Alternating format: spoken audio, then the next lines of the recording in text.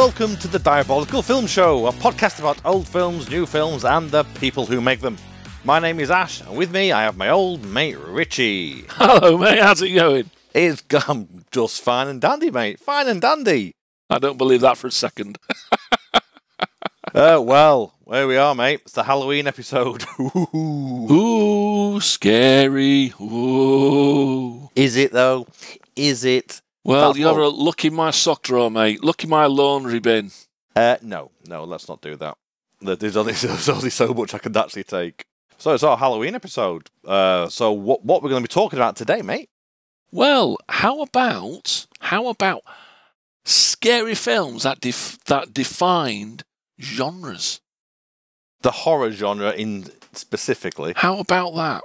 Hey, that's spooky that I've prepared something on that subject. Spooky, isn't it? It's just spooky. Pun intended. Holy shit. Yeah, all right. Let's talk about that then. Like he says it in like it's a surprise. Well, yeah. Everything else is a surprise. So let's start way back. Way back when? I was going to do the Scooby-Doo back in time thing. Yeah. So before we get onto the films, then, what inspired kind of the horror genre? Then Because I think you got to go back to, I suppose, Mary Shelley and Frankenstein. Well, you can go further back than that. Oh, go on then. Go on. You can go further back than that. How about The Haunted Castle? The Haunted Castle by that Georges Méliès fella. You know, the one with the moon and the rocket sticking out your eye. Yeah. Well, that's a film, though. That's it. Yeah. That came out in 1897. Shelley's Frankenstein was written in 1818. So I've beat you. I've topped you. In dates, top trumps, but I've gone back further than you have. But Méliès put it on film. To the year of your birth, 1818. But you were there to smack me arse and hand me over. And what an arse, is what they said afterwards. Yes, what an ass. We had Mary Shelley's Frankenstein, didn't you, in 1818. Then you had the likes of Edgar Allan Poe. He was around a bit later than that. He was writing things like The Raven in 1845. Bram Stoker, yeah. I'm listing kind of the classics here, but Bram Stoker in 1897, he wrote Dracula. And then a little bit later on, which kind of influenced some of the later films, I suppose, that we probably might talk about, because I don't know what you're going to talk about, was H.P. Lovecraft. And he did Call of Cthulhu in 1926. But you are right in what you said with Georges Méliès, with Méliès. Yeah. I'm not even going to try and pronounce that properly. The Devil's Castle or The Haunted Castle? Haunted Castle, yeah. And that's on YouTube, Pop Pickers.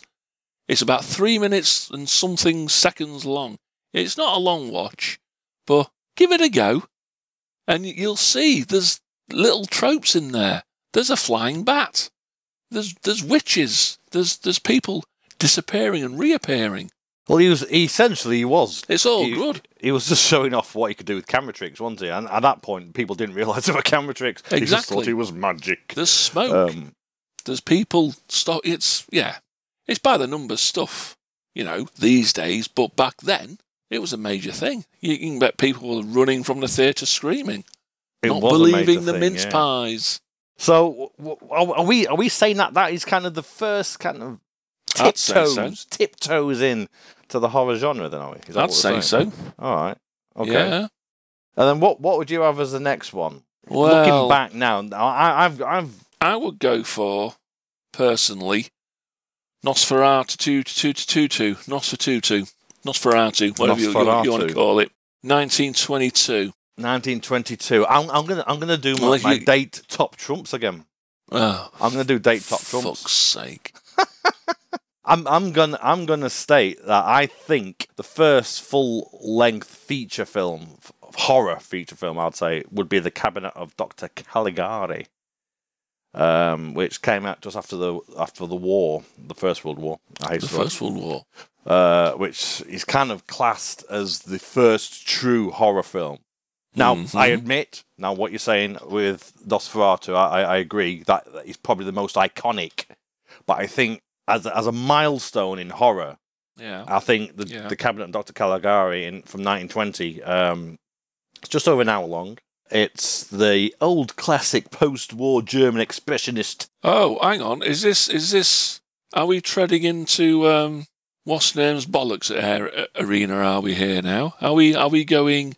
Ooh. Am I going? Ooh. No, I didn't do that at all.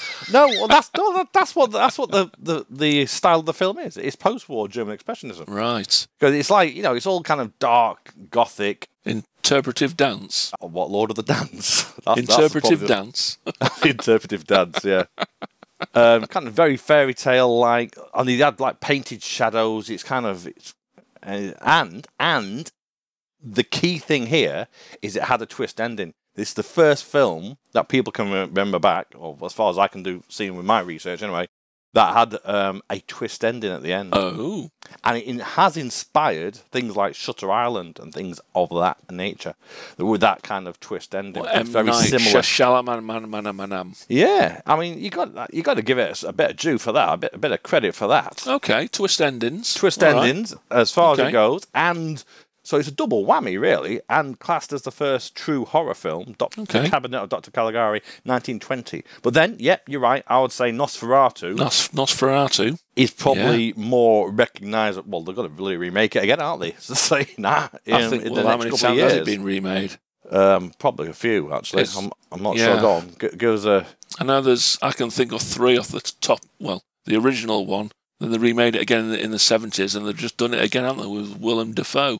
Or a version of it. Yeah, there's another one coming up with Bill Skarsgård as Count Olaf. Yeah, so it's got legs and wings. Legs, wings, and furry teeth. And smoke. Yeah. The thing, but do you know why it was called Nosferatu? Pot pickers. You're going to tell me. Come on. I'm going to tell you. Educate me. I shall adopt the learning position. Because they did not want to pay the rights for Dracula. So they borrowed the story, changed it to Count Olaf, and pretty much ripped it off.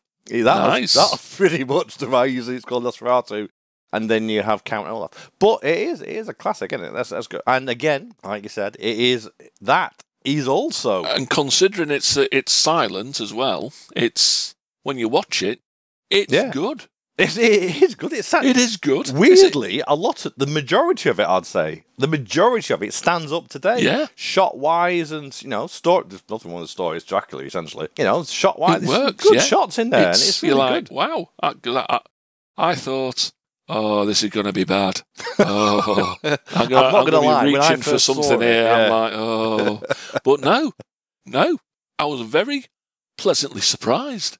Considering. And another thing, which is very strange from this time as well, is the film's about an hour and a half long. I know. All the other films, and some of the films we're going to mention probably, I'm guessing, in a minute, were about an hour, just over an hour long. That was an hour and a half. Yeah. An hour and a half for a silent film. I mean, that's thinking, this is going to be bad. But no. But it wasn't. It wasn't. It was actually quite good. Although some of the most iconic scenes are right at the end. So if you do want to go and watch it on YouTube, skip to the end if you want to see that bit. Everybody, for free. Yeah, it's on YouTube. Gratis. Yeah. And there's the HD version of it on YouTube as well. I'd go for that one. The other one's a bit hokey. But it's good. Give it a go. Definitely give it a go. Yeah. So we've gone from 1897 then, from the Haunted Castle, through the 20s into 22. But then we kind of move into the 30s. Into the 30s? Into the 30s. Well, I've gone for Frankenstein. James Whale and Frankenstein. You just can't. It's iconic.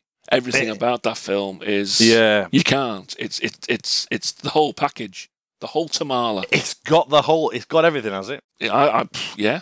It's got the story. It's got the look. The iconic. It's got the look. The set pieces in there. It just ticks.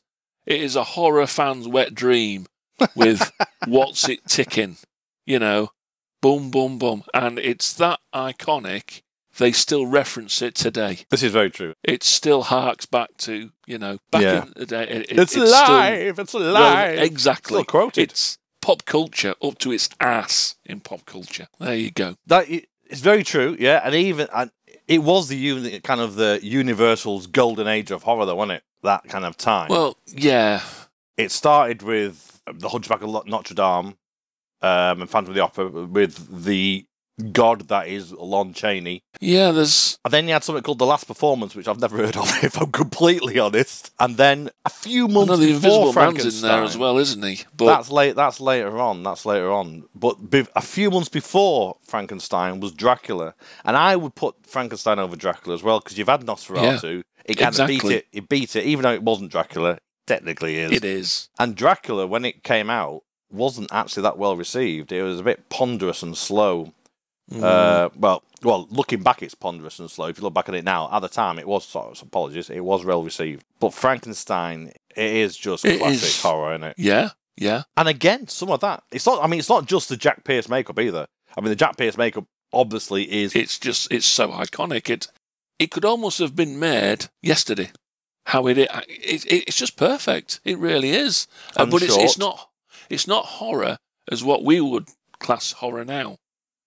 You know, you can't judge. There's a lot of these films, especially the early ones. You can't judge them by today's standards. No, you got to look at it back as it was intended back in the day. Yeah. But the thing is, with that film, right? If people haven't watched that film, go and watch Frankenstein, the 1931 video. You're not going to regret it. It is very good, and it stands up very, very well. And I'll tell you what, when you first see it, if you haven't seen it before, and you look at it now, it's tame, obviously. But back then, 1931. The monster kills a girl. Yeah. He drowns a girl. Yeah. And then there's a cracking scene where they're carrying the father's. I don't know how he worked out she's been murdered, but carrying the body through. Yeah, that's like a limp girl's body through the town square. That is just that's heavy going. And I mean, I think the only time I can remember seeing a film where the kid gets it was Assault on Precinct 13. Yeah, even today, they're scared of killing kids off. But in the 30s, oh no. Yeah. It's quite a shocking scene. And then you've got, there is some kind of quite grim bits in where the thing I didn't get with Frankenstein, right? And obviously, so Frankenstein, directed by James Whale, and you've obviously got Colin Clive as Henry Frankenstein. Not Victor Frankenstein. Henry Frankenstein. Yes. And then they call his mate Victor. They switched the names around. I don't know why. Yeah. Anyone out there know why they switched the names around? Let us know. Send us the answer on a postcard. Yeah, answer on a postcard to Blue Peter at P.O. Box. And don't phone in. It's just for fun. And then obviously you got the monster. The monster is Boris Karloff. Now, people obviously remember Boris Karloff as the monster and say, oh, the makeup's amazing. Yeah, by Jack Pierce, like I said. But I still think Lon Chaney is the, when it comes to, because he did his own makeup, back in back in Notre Dame and Phantom. He was amazing. I'm still behind Boris on this one. He is the definitive. If you were to say to someone in the street, Frankenstein, draw me Frankenstein, you get a representation of, there you would, Boris Karloff. Yeah. But also, I'd say now, equally as iconic is The Bride of Frankenstein from 1939. That kind of shock the big of hair. Marge Simpson big booth, isn't it? It is the Marge Simpson booth, essentially. The Bride of Frankenstein inspired The Simpsons. There you go. You heard it here first on the Diabolical Film Podcast. I'm having that. That's mine. Okay, moving on then. 1931. What was your next? You see, no. I might call you out on this one. I don't know. Now, I've not got, because obviously 40s there was a war on. It sort of like gets in the way of stuff. But films, no one's mentioned it. Don't mention the war. But I've got it's a film. It's not a horror film, but it's a film. But it pushed the envelope. So I'm going to deviate a little bit. Okay. To get us into the 40s. I've got a 40s one as well, actually. I'm going to deviate. All right, go on. Mine is Citizen Kane, purely for the fact it pushed how film was done. The shots. Okay, can I refer you back to what this podcast was about? I did say it's not horror, but Citizen Kane, it pushed movie making forward. It did, but it's not horror. I know it's not horror. So I'm just saying. I'm just saying, okay, what's yours then? I'm going to say Cat People. Cat People. 1942, Cat People. And do you know what? There's a reason I'm bringing this up as well, right? So what do you and I both hate in horror films nowadays? cheap horror gimmick. The jump scare. The jump scare. It is a lazy way of doing horror. Fill your film full of jump scares. The first jump scare was in Cat People. Oh, for God's sake. This is why. There you go. You see. So it was actually called the Luton Bus. Believe it or not, back in the day. Now I did have to Google this to work out what this was. So I had no idea why it's called Luton Bus. Well, apparently one of the producers on the film Cat People was a guy called Val Luton, and he essentially came up with this thing. So there's a bit in it where the heroine, I think it's played by Simone Simon, she's walking along the street, and it's a shot of her walking along the street. It's all kind of, dark and spotlighted with the lamps and stuff. And then she looks behind and someone's following her. You see her, someone's following her. It's all quiet apart from the footsteps of both people. Okay. And then there's no music. The music's all been cut, and it's all very, very quiet. Tension building. Is she going to get it? Then there's a really loud noise as this bus pulls up right in front of and opens the doors. And it's like a big outlet of steam and right, I see. As the doors open, and you're like, because you don't expect it. And that is the first recognisably recorded. We've got them to thank then. Yeah, bunch of bastards as kind of cheap, ruined horror films. Did they realise it would be cheapened and used unnecessarily? Now, used correctly, that's completely fine. Like in things like Jaws with the headshot and things like that, absolutely perfectly fine with in that case with the step of music. Yeah, Luton Bus, or later known as the Cat Scare. So it's essentially what it is. It's build-up of horror, but then you don't see it's horror. It's just something normal coming in and making you jump. Right. So there you go. Okay. I've got Cat People in 1942. Well, the cat's out of the bag. So I'm going to jump in with another one as well, because after that, there's a bit of a sparse period. The 50s. You see, again, I've gone off-piste here. Oh, God. Now what? I've gone off-piste because, in the 50s, it was all about the nuclear. Yeah, nuclear annihilation, big, huge insects, UFOs. Exactly. And stuff. It came from the desert. Yeah. And the biggest one is, of course, Godzilla, 1954.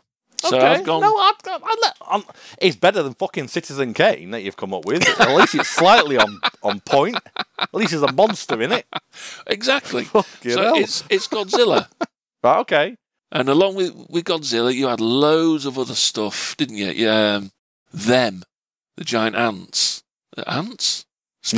Ants, yeah. Yeah, it is. Everything was giant. Everything was, there's someone tinkering with the radioactive waste, and you had the Satan bug. And, because it was the threat of nuclear annihilation, wasn't it? And the commie threat, and so that's why you had the UFOs and stuff coming in, because they were the threat from and so on and so forth. Body Snatchers. When was the first Body Snatchers? I don't know. I'd have to Google it. Google it. Body Snatchers. Let's have a look. I'm thinking late 50s or very early 60s. Invasion of the Body Snatchers was 1956. So yeah, it's the same sort of thing, isn't it? It's that threat from the east. But sorry, you didn't make the cut because you didn't really define a genre. And you didn't really change anything. But I have got something that is. What do you got? I've got The Curse of Frankenstein. Oh, for God's sake. 1957. Now, have a wild stab in the dark. Why I'm going to go with The Curse of Frankenstein. The Curse of Frankenstein. Because the film itself is there's a couple of things actually, but the film itself, nothing overly special. Well, it ain't a sequel because you've had The Bride of Frankenstein, so it's nothing to do with sequelitis. No, there's been loads of sequels. Yeah, it's nothing to do with that. 1957. Oh, colour? Yes. The first, well done, mate. Yeah. And that's me. I have not got any Google open at all. I'm like, here we go. I've not got Google open. I've just done research. It's the research. Well, there's two things. There's two things. It's kind of known. Well, that's the main thing actually. It's the first colour horror film. And it's Hammer, and that gave us two of the most iconic people in horror. Peter Cushing and Christopher Lee were both in that film, and that's where they kind of bonded their friendship in that film. And their bondage. No, I like your version better. Yeah. Yeah. Let's stay away from that version. But yeah, first horror film. So, like I said, the film itself is it's nothing to stand out about, but it gave us Christopher Lee and Peter Cushing, and it's the first film, and it's Hammer. So yay, go Brits. Okay, yo, fly the flag. Fly the flag. Okay, we're into the 60s. Oh, there's the biggie. Come on, it's the only film worth mentioning, really, isn't it? In 60s, now I've got three. But I bet they're not more famous than Psycho. No, well, one's probably close-ish, but the other one, Psycho. Now, I'm going to mention another film which came out the same year, Psycho, on exactly the same subject, called Peeping Tom. Have you heard of that? I have. So Peeping Tom. Have. Does this sound familiar? A young man murders women using a movie camera in this case to film their dying expressions of terror. Directed by Michael Powell, writer Leo Marks, and stars Karl-Heinz Bohm, Anne Massey, and Moira Shearer. Now, both serial killer films, technically. Both kills off the stars. Yeah. But why don't we hear now of Peeping Tom? Why do we only hear of Psycho? Because Psycho's a better film. Psycho was directed by Alfred Hitchcock. Psycho had bigger stars, and Psycho was just better. Probably better marketing, I'd say. Well, partially, yeah, but also both are shown from the killer's perspective. In Psycho, from a certain point. But in Peeping Tom, what he did was he filmed the kills, which, going back to 1960, quite a grim thing to do. But what he did was, the director of Peeping Tom, that's Michael Powell, he brought the audience in. So the audience were also viewing the kills through the means of the lens. Right, so and it made them feel grubby and dirty. That smacks to me that of Maniac. Yes. And things like Henry's Portrait of a Serial Killer and things like that. That kind of change in tone from the point film. Of view, the point of view can change, like you say, the tone of everything. So I wonder why. It brought the audience into this like voyeuristic, make them feel seedy because they were in on it type of thing. But Hitchcock doesn't. He doesn't draw attention to that. No. He just goes out for the shock. Now, the thing was, right, Peeping Tom pretty much destroyed the director's career because of that. Ooh. Because people felt it was awful. Felt the film was awful. Not it was a bad film. Oh, right. But they didn't like the way it felt. So that'd be why then we don't really know about. That's why we don't hear about it. Peeping Tom. But Psycho, yeah, everyone's heard of Psycho because Pop it's culture, Psycho. The first film to kill off the star within the first, I don't know, what was it? It's quite a while. First quarter of the film? Yeah, third of the film? Third of the film, I think, yeah. Because it turns from from a thriller, essentially, into a horror. It changes genre. It does change genre, it does, yeah. You know? A genre-bending film. Beat Tarantino, Mr. Wordy Bollocks. He did, yeah. So, the vampire film, what is it? Dusk Till Dawn. Dusk Till Dawn, yeah. Dusk Till Dawn, beat Dusk Till Dawn to the punch. And even things like Scream as well, which I don't particularly like, but Scream at the beginning, we've got Drew Barrymore, spoilers, the first 10 minutes, you haven't watched it by now, I don't care, where she gets killed within the first 10 minutes, and that's the best 10 minutes of that film, the rest of it's self-referential crap, but over-egged. But, yes, so Psycho, definitely, yeah, obviously directed by Hitchcock, written by Joseph Stefano. That's a screenplay but it's based on a novel by Robert Bloch, and stars Anthony Perkins and Janet Leigh, as everyone knows. So that's fair enough. Yeah, that still. But there is another film. Go on then. Night of the Living Dead, 1968. Gave us zombies. Well, it popularised the zombie genre and turned it into what it is today. But I Walked with a Zombie in 1943 was the first zombie film. Believe it or not. Yeah, but no one remembers that. No, they don't. So Night of the Living Dead, essentially, with a shock ending. Yes. The twist ending at the end, you know. Again, you can watch this because it's in the public domain. You can watch this on YouTube, folks. It's on YouTube, yeah. It's all... See, we're giving you gold here, folks. Free films. Free stuff at Halloween. It's like giving candy to kids. Don't do that. No, you get frowned upon. So director George A. Romero, obviously, I think everyone knows that. George A. Russo was the screenplay, and obviously also George Romero as well. And stars Dwayne Jones, Judith Odera, and Carl Hardman. Downbeat ending. Downbeat ending. You got and that you don't see that very often. No, you see it in some films. Some films still utilise it. It went out of kind of popularity, didn't it, for a while? And then because people like happy endings. Like happy Hollywood Why would you want endings. a happy ending? We want to see, bad stuff happen to good people. Bad shit happened to good people.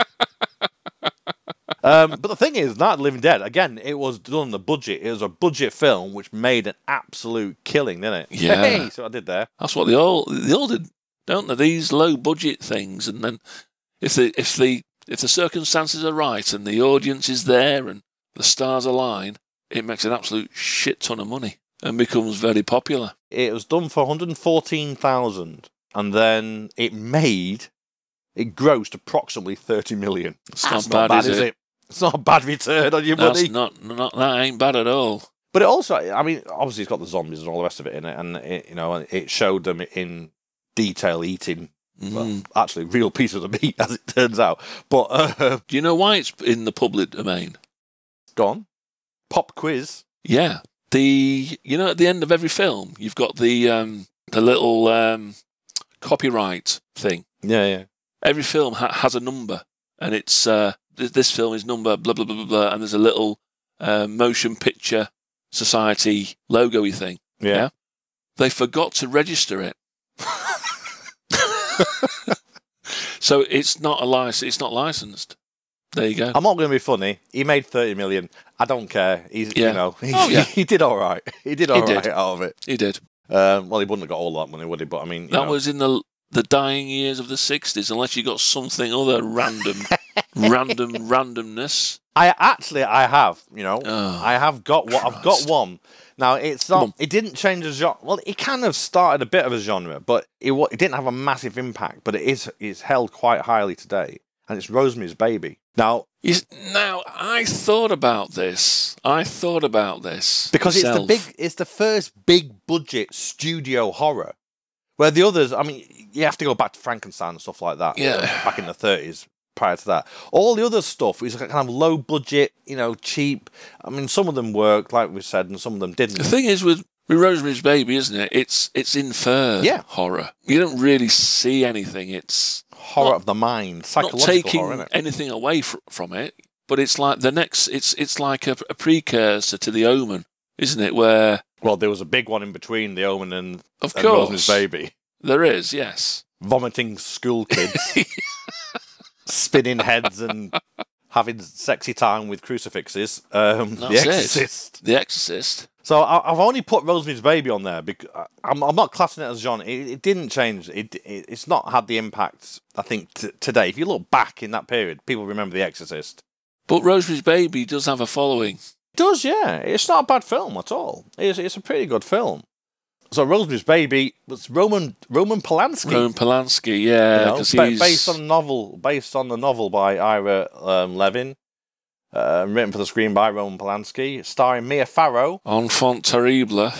So it's a big film, Yeah, and it came from a big studio, and it made a decent amount of money, and it introduced the devil. Well, yeah, into that's it. It's kind of popular horror. It's like a precursor to, like I said, The Omen and The Exorcist. Oh, which is my next one. From 1973. William Friedkin. God bless him. Friedkin, mate.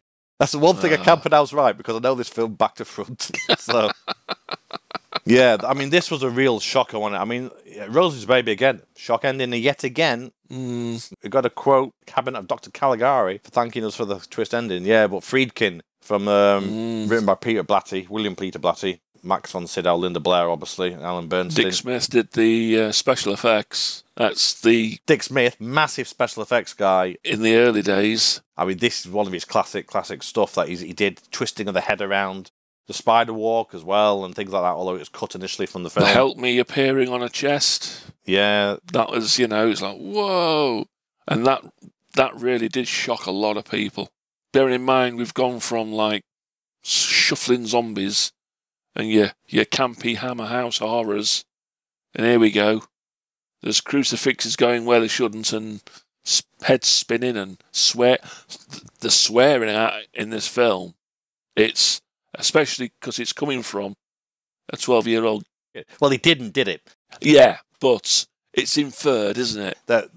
Actually, she had a voice standing doing all the sweary bits. It is quite that alone is shocking. And then you got the visuals on top. Yeah, it was an assault, I think, an assault on the senses. This film, and I love it. I think it's an absolutely brilliant film. It still stands up today. You know, it's still a good film. I today. did go to the cinema to watch it when it was re-released. Oh, was it 98, 99? I was like, oh, what was all the fuss about? But again, look at it from a 1970 perspective, and I dare say a lot of people will be running out the cinema. You know, because you've not seen nothing like it. And the music, Tubular Bells, Mike Oldfield. It's the Exorcist theme. No, it's the Exorcist theme. That's it. Taken out of context, it's not scary at all. But put it with that film. I mean, the film's still good today. I generally do think the film is still good today, and it is shocking even today. But if we're talking music, I'm going to mention The Omen, because The Omen soundtrack is phenomenal. And it won an Oscar, and there's a reason it won an Oscar. It is so good, The Omen soundtrack. If you want a scary soundtrack for Halloween... Jerry Goldsmith? Yeah, I think, it Jerry Goldsmith? Get the Omen soundtrack. Put that on. Scare your kids. Okay, so that's the 70s. Well, see, the 70s was a bit of a... I would say that's the next golden age of horror. Nice purple patch, wasn't it, in the 70s? There's a lot going. There's a lot of shit going on. A lot happened in the 70s. I mean, if you're gonna go and have Citizen Kane, what's your next one? And then you're gonna go on random fucking rants about that. I'm gonna call in Jaws here. I'm gonna play my card here. I'm gonna call in Jaws. Okay. Jaws scared the bejesus out of me. I didn't want to go in the water after that. Oh, God. It's not technical horror, but it's one of the first... The one thing it can claim is the first big-budget summer blockbuster, wasn't it? Is that right? It was, yeah. So, yeah, I'm going to call in Jaws. That's my trump ticket for this, because it is scary. It is bloody scary, and it is gory as well. You do see a lot of shit in that. It was scary. It's not classed as a horror film, but I'm going to stick it in there. As a because it's not a horror film. Shut up, let's move on. So you've got. Oh, I said there's so much happened in the bloody 70s. Yeah. I'm going to call in probably one of the most iconic horror films now, which kind of started. I wouldn't say it's the serial killer thing, but Halloween. Well, yeah. I mean, you had Texas Chainsaw, and I watched that, and I was a bit like you with The Exorcist, where I love The Exorcist, but Texas Chainsaw, I was like, really? You don't see anything for a start. It's all in the mind. It's all in the mind. Exactly. It's one of those things, isn't it? It's what do they call it? The Mandela effect, isn't it? You believe that you've seen something, but in actual fact, you don't. Yeah. So Texas Chainsaw is Toby Hooper. Toby Hooper. Tobe Hooper, written by Ken Henkel and Tobe Hooper as well, and stars a bunch of kids that got killed. Marilyn Burns is the main girl in it, and then obviously you've got Leatherface. I get it is an iconic horror, and there are some disturbing images in there, and it obviously brings in cannibalism and all that sort of stuff. And it's in a lot of it, like you say, is inferred. But I think a far better film is Halloween, and Halloween, apart from a couple of scenes. Oh, that definitely still stands. It's by far it's spooky. What dates it is the clothes that they wear. Yeah, but I don't mind that. But you can't get away with that. It's set in the 70s. It's set in the 70s. So, yeah, but there's only a couple of scenes which are a bit shy. Where he puts the grave back on the bed and stuff. Oh, and that's a bit crap. So Halloween, directed by John Carpenter. Music by John Carpenter. John Carpenter, indeed. And that is, like, again, off-key, spooky. It's in the minor key, the saddest of all chords. Written by John Carpenter and Deborah Hill. Stars Donald Pleasence and Jamie Lee Curtis, and he's just such a classic. It's just a force of nature, that film. I think it was at one point, I don't know how long it held the title for, but it was the most successful independent horror film. Oh, wow, okay. Prior to that, the title was held by a film called Grizzly, 1976. Okay, I have heard of Grizzly. I haven't seen it. I've seen Grizzly. It's Jaws, but with a bear. Yeah. All right.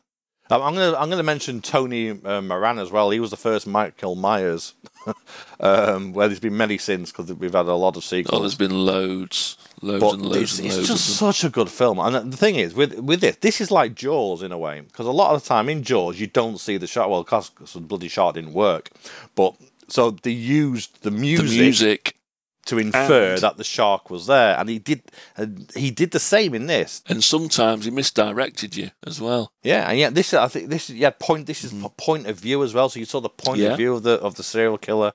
We could do a whole program on Halloween. It really could, but maybe in the future we will. But it's such a good film, and it kind of kick-started that slasher, late 70s, early 80s slasher film. Friday the 13th. Yeah, then you got Freddy, Sleepaway Camp, Nightmare on Elm Street, and all the rest of them. I mean, there was a lot of them kind of followed suit after that. But Halloween is the first kind of, I would say, slasher film, and by far the best, still the best. And well, clearly because it's still going. The latest one's coming out soon. So so all you need to do is watch the original Halloween, then watch the latest three, and then you're fine. The rest of them you can take at your leisure.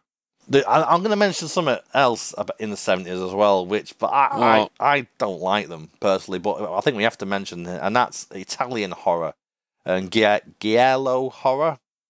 So you got Suspiria, which is I'll tell you, I don't know what people bang on about. Tenebrae.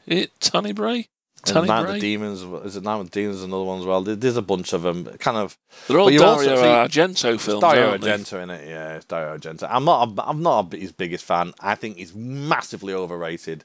And if any film critics are ever listening, you want to be careful. They'll come after you with Simpsons burning pitchforks. I'm going to say the remake was better.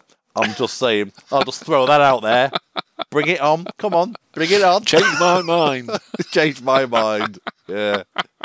But you also had David Cronenberg as well, and kind of with body horror, didn't you? With Shivers and Videodrome, and then later on David with The Fly. Cronenberg. Bloody hell. Whatever happened to him? God, he's still churning them out.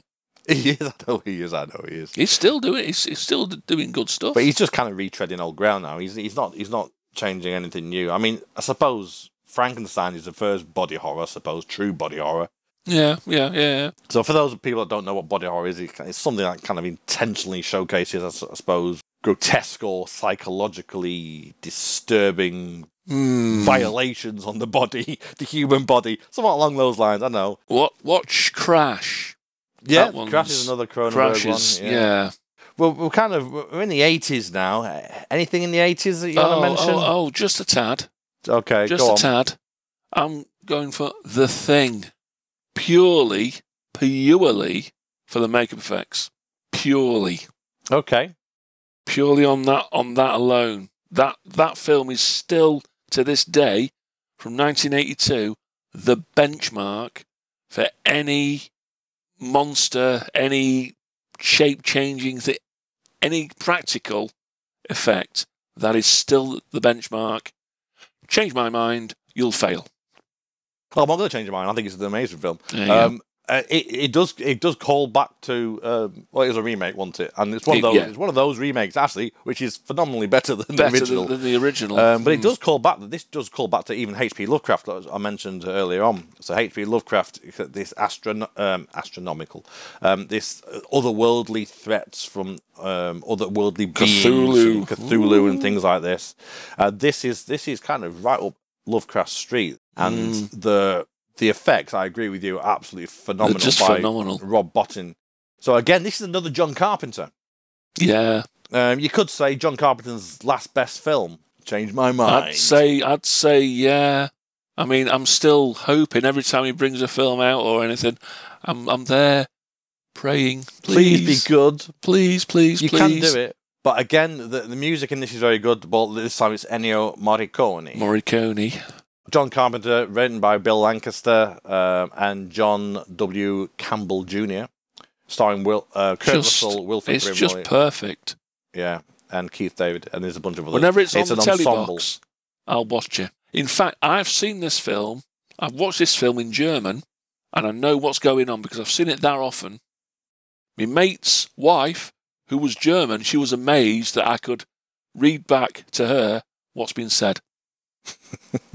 There you go. Well, I'm the same, mate. I've seen it so many times. I love it.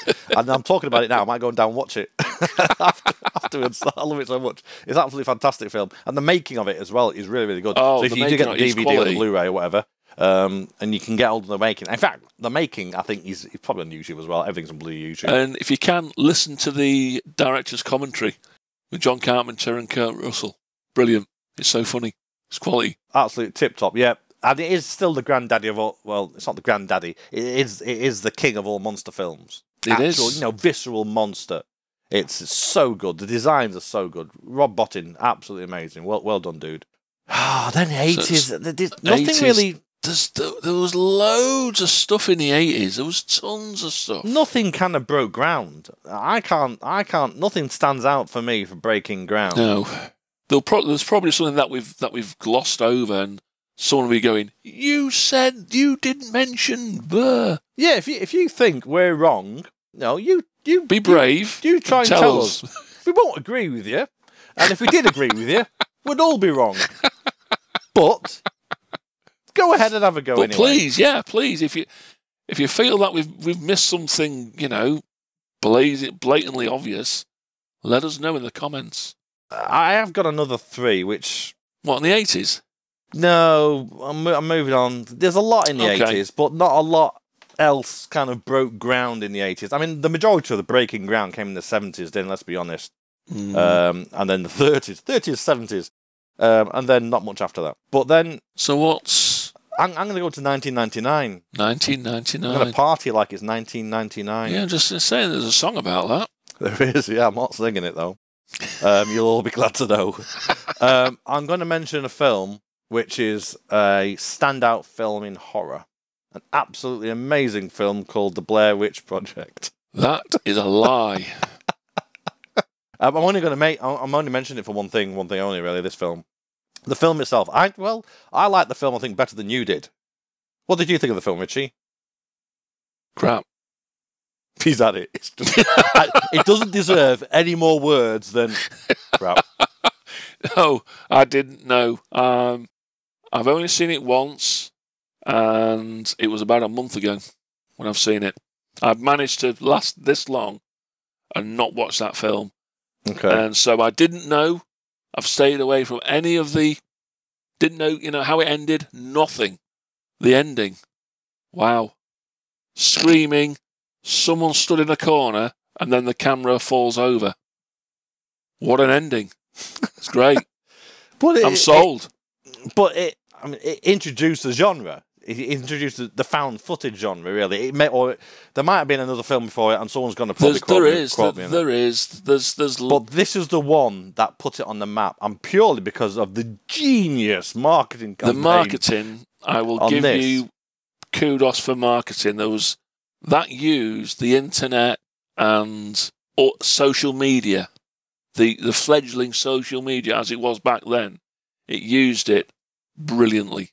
It did, yeah. I mean, it's for people that don't know. So the Blair Witch Project essentially is a bunch of kids go off looking for the Blair Witch, essentially in the woods. In the woods. But the marketing campaign, what they did essentially was the filmmakers said, we found this footage of these kids, and they're missing, and they put it on the internet that these kids are missing, and people actually went looking for the fucking kids. Yeah, they believed it. It was quite high there. Only dogs could hear that. This sort of thing hadn't been done before, so everyone believed them. Lock, stock. They even had IMDb. IMDb was around back then, and they had the actors as missing, as dead. It is genius. First viral marketing campaign, really. Yeah. That stands out. And it was absolutely I'll give you that genius. One. Yeah. Right? And again, so if we thought back early on that The Night of the Living Dead did well, money-wise, right? This cost 60 grand. $60,000 to make. 60. Not 114, $60,000. And made $248 million. $248 million. Yeah. Those very guys clever. have to work again. Very, very clever. I'll doff my cap. Marketing class. Now, the thing is, I agree with Richie to a point. Not fully, because I can't, because I feel wrong. It feels dirty, and it sooner burst into flames than say, Richie, you were right. You're not right. The beginning of it, I think is fine, and the end, I actually quite like the end. I don't mind the end. Oh, it's the bit in the middle where they give the camera to the fucking actors. It just doesn't work. I know it was a big hit, clearly. 248 million. But anyway, moving on. Now there is one other thing I'm going to mention in the 90s. Have you got anything in the 90s? I've got one. Go on. I've got one. Ringu. Yeah. The Ring. Snap. That's what I've got. Ringu. Yeah. I've got that one. Ushered in the J horror and Asian horror genre into the kind of Western audience's view, essentially. Shot in the arm there. It was an incredibly disturbing film. And now, for those people that haven't seen The Ring or Ringu, director Hideo Nakahata, writers Hiroshi Takahashi. Oh my lord, what am I even trying to? Takahashi and Koji Suzuki. They wrote the novel, so it's a novel based on a novel. I am not gonna try and butcher this. Just go on IMDb and look at the stars. Because if you do, what happens is all those boxes behind you will start levitating, and you'll call forth the great God Cthulhu, and that'll be it. It's game over, man.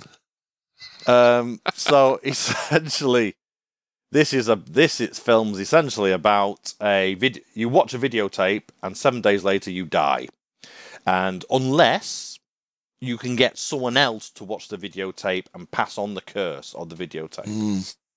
Now, I've seen a lot of horror films. Richie's seen a lot of horror film. Now, I watched the Japanese version first. I didn't see the American version. The American version is not a bad remake. This is where we deviate. I watched the American one first. American one, directed by Gore Verbinski, your Pirates of the Caribbean guy. Yeah. There you go, kids. Before he became all Jack Sparrowed up, he was having a stab at this, and it's good. Essentially, the films, they're more or less identical. They are. The American one does explain more because, it has to explain more backstory. We have to have backstory. And the effects are a bit slightly more polished, but essentially, it's the same. It's the same film, film. Now, I rewatched. I loved Ringu and The Ring, and I rewatched the Japanese version just the other day, actually, and it doesn't stand up as well now. But I think because the shock has happened. Now, this is a spoilerific podcast. We have mentioned this before, but I am not. If you haven't seen The Ring, I am not going to spoil The Ring for you. I am not going to give you the big twist. Wow, that is. Fucking big of me, isn't it? Big of you, that is. I know, because when it happened, I was like watching it. Yeah. Holy shit! I did not see that coming. Yeah. What the hell? Yeah. And I was like, wow. And I don't want to ruin that for anyone that's watching it. I said exactly the same thing in the cinema. Yeah. Well, I was like, oh, Bobby Howard watching it. I was like, oh my God. Yeah. So, and it had quite an effect on the people I was with watching it, much to my amusement. I did take the piss out of them for a while, but yeah, it is good. And if you can't get hold of the Japanese version, or you don't want to watch the subtitles, go for the American one. Go for the American one. It's just as good. Yeah, won't judge you at all. Yeah, they have done a couple of good for that sort of film, because you got let the right one in as well. It's not part of this kind of podcast really, but the remake of that's not bad either. Again, they explain more backstory, like they feel like they have to, and I wish they didn't. I think that's better left kind of more to the imagination of what went on. I don't need to know. I don't need to see it on screen. But that's a really good film as well. Let the right one in. But it's not for this podcast. Okay, so what's next? Well, I have one more, and it's only a light mention. Yeah. And I'm in the 2000s now. Yeah, I've got one. You've got one more. It's probably good because we're kind of coming to the end here now. So I'm going to mention, we mentioned zombies earlier on. I'm going to mention zombies again. And purely and utterly because they changed the way zombies work. and 28 Days Later. Yeah, that's what I've got. Yeah. Yeah, and purely because they changed it, because all up till then we had George Romero shuffling zombies in no matter what we watched, and they are the classic zombies at Night of the Living Dead. The ones that shuffle. And The Walking Dead, they stick to that as well, and what have you. And there's nothing wrong with that. Nothing wrong with that at all. Now you can escape with that. It's kind of the continuous threat that's coming towards you, isn't it? It's this unstoppable threat that's coming towards you. And when they hoard together... Bitches be always falling over, though. That's the thing. I'm sorry. But when you've got a fucking zombie that's come running at you at the speed of a... Speedy thing. Yeah, that's scary on another level. Technically not zombies. They had the rage virus, but still, zombies. Zombies, yeah. Yeah, I'm going to mention that as a light mention. It kind of changed the genre up a little bit. And it did, because I've done the math. I've done the Johnny Ball math. You see? Are we American, are we? Yeah, the math. Mathematics. Living Dead, 1968. 28 Days Later, 2002. It took them 34 years to put the Nikes on. And boy, did they put the Nikes on. They did. 28 Days Later is a great film. Again, a low-budget film. Oh, yeah. It's a low-budget film. Danny Boyle, written by Alex Garland, sorry. He's really done good a lot, writer as well. Yeah, he's a very good writer. He pops up quite frequently. You got Cillian Murphy, Naomi Harris, and Christopher Eccleston starring in that film. And filmed on location in and around London. Yep. No CGI backdrops. Real London streets. They tipped a bus over, stopped traffic, tipped a bus over, got it back up, cleared it all up, buggered off pretty quickly. I think they did it on a Sunday morning or something ridiculous. It's atmospheric as hell. Although the only slight issue I've got with it is how quickly everything descends into madness. Yeah, when Christopher Eccleston comes in as a soldier, and they've already gone a bit crazy, and it's literally 29 days later. And it's a little bit. It's a bit. Yeah. But everything else is spot on, and you actually feel for the characters. There's a father, and I was like, I couldn't believe. Oh no, he gets infected. Oh no, it's like, and it was purely by accident. Yeah, and that's something. The Walking Dead has continued on as well, killing off random characters in the most way before Game of Thrones made it popular. Instead of killing off in big ways, they get killed off by silly little things. Yeah, because that's what life is. Life sometimes is just a bit shit. And there you go, life lessons and movie bollocks. Yeah. So yeah, I'm gonna mention Alex Garland because he is a very good writer. He's done Ex Machina. He did Annihilation as well, which I quite enjoyed. Didn't he have something to do with Dredd? He did indeed write Dredd. we might come on to talk about Judge clawing Dredd. that out of thin air. He did Sunshine as well. Again, some of it worked. Some of it the kind of when it kind of got into the last third of Sunshine, I didn't like. But we're going off topic again a little bit here. But the sad thing is, right? That was 28 Days Later. Okay, it's not a massive shift, but as you said, the Nike's on and they started running. But since then, no. Has there been a big evolution in horror? Has there been anything else? Nothing that stands out to me. Well, no. There are plenty of good films. And again, we might talk about these at a later date because we're big horror fans. But yeah, nothing that ups the genre or... What, changing the genre? Changes it. No, it's... No. Again, if you think that we're wrong, by all means. Yeah. Let us know, but... We're talking about films that changed the horror genre. And in true horror style, we're going to end on that downbeat note. Since 2002, there have been no big changes in horror films. We've just bimbled along. That's it, yeah. Rehashing, reinventing, rebooting. Oh, fucking stop rebooting. Hollywood, seriously stop rebooting. We've had enough. There are plenty of decent new writers out there, new talent out there. Give them a chance.